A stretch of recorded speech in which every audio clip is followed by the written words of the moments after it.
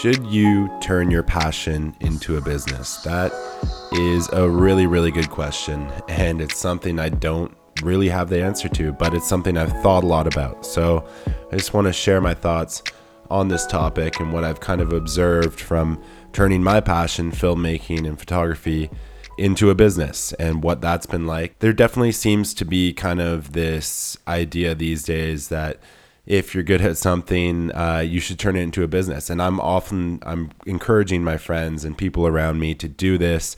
And I think sometimes maybe I go a little too far. I see that my friend is really, really into baking. And I'm like, well, you should start a side hustle where you open up this bakery and it'll be amazing. And they get excited. But in reality, it's not necessary for everyone to do or turn their passion into a business, and it's not always necessarily fun, right? So there's a certain amount of compromise that comes from when you switch from something being a hobby or a passion into being your main source of income, or even a side source of income. You just start to see it as more of a business, and it's really easy to let the passion side of it slip away as it becomes an obligation to consistently show up and even sometimes change your work slightly to fit within your new kind of commercial needs. So with film, there's definitely been big compromises I've had to make along the way, shooting films for companies I don't necessarily believe in, starting out just to make some money and get on our feet, shooting films in a way that I don't believe in because people in a boardroom wanted to see it done that way.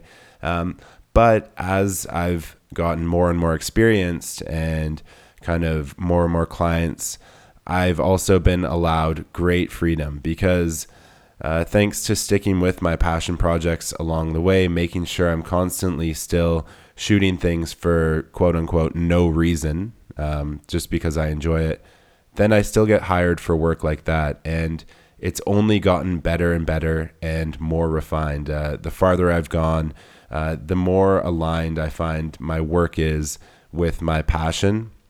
And that's been an effort on my part too. I've said no to more jobs that I don't believe in the company or the product or the way they want to shoot it. And that also comes from kind of financially not overstretching myself, which is something I've talked about in other podcasts, allowing yourself freedom financially so you don't have to say yes to every job. But there is a certain amount of compromising involved in making your art, your creative pursuit, or whatever it is into a business. And while I think it can be worth it, and I'm so happy that I've done it, I don't think it's necessarily for everyone. And another thing I wanted to touch on was I talk to a lot of creative people that say they're not good at selling themselves. And I totally get that. That definitely was me starting out.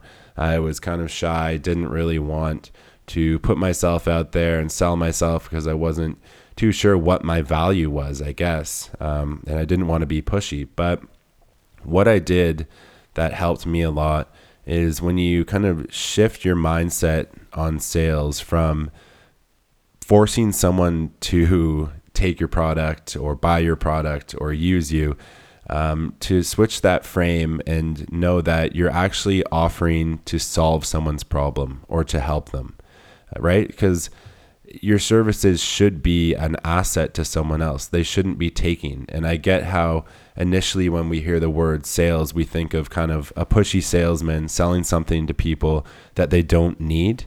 But if you truly believe in your product or service or whatever you're offering, you can switch that mindset and realize that by going out there, making sales and marketing, you're actually offering to help people because you're going to solve their solutions. I think in my own life, there's so many products that I've been grateful to find because they've solved different issues that I've had, and I don't feel, attacked that they were marketing at me. And I think I take responsibility for the purchasing decisions I make. So I don't think sales and marketing has to be such a bad thing. So for those people that kind of struggle with selling themselves, I think try and reframe it to when you go and sell your services or your products, you're actually offering a solution to people's problems, and it should be helping them.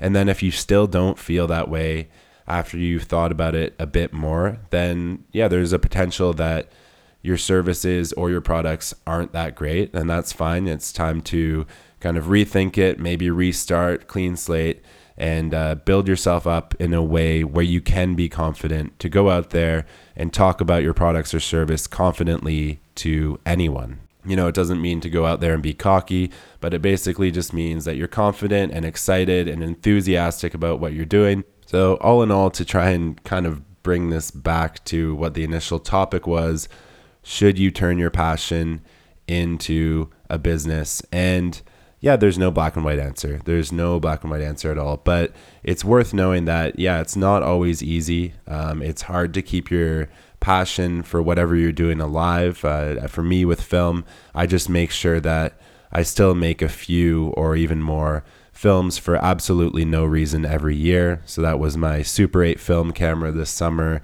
I invested in that. I shot a film on that all summer long for no financial gain or anything. Actually, large financial loss, but just completely out of passion. So I definitely think it can be done. You can start a business on your passions, but you definitely don't need to.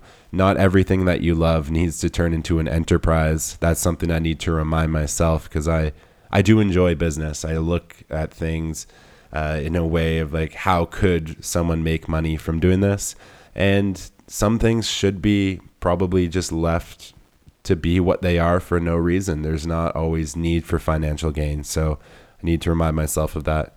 Anyways, send in any topics that you guys want to hear. Thank you so much for the people that have messaged me. I really, really appreciate it. And it's great to hear for the people that this podcast is kind of helping, or at least entertaining for. I really love to hear from you guys. So thank you for the messages, and please leave an iTunes review if you have a few minutes, and I will see you guys on the next one. I don't know why I always say see you guys. I will not see you, but you'll hear me on the next one. So see ya.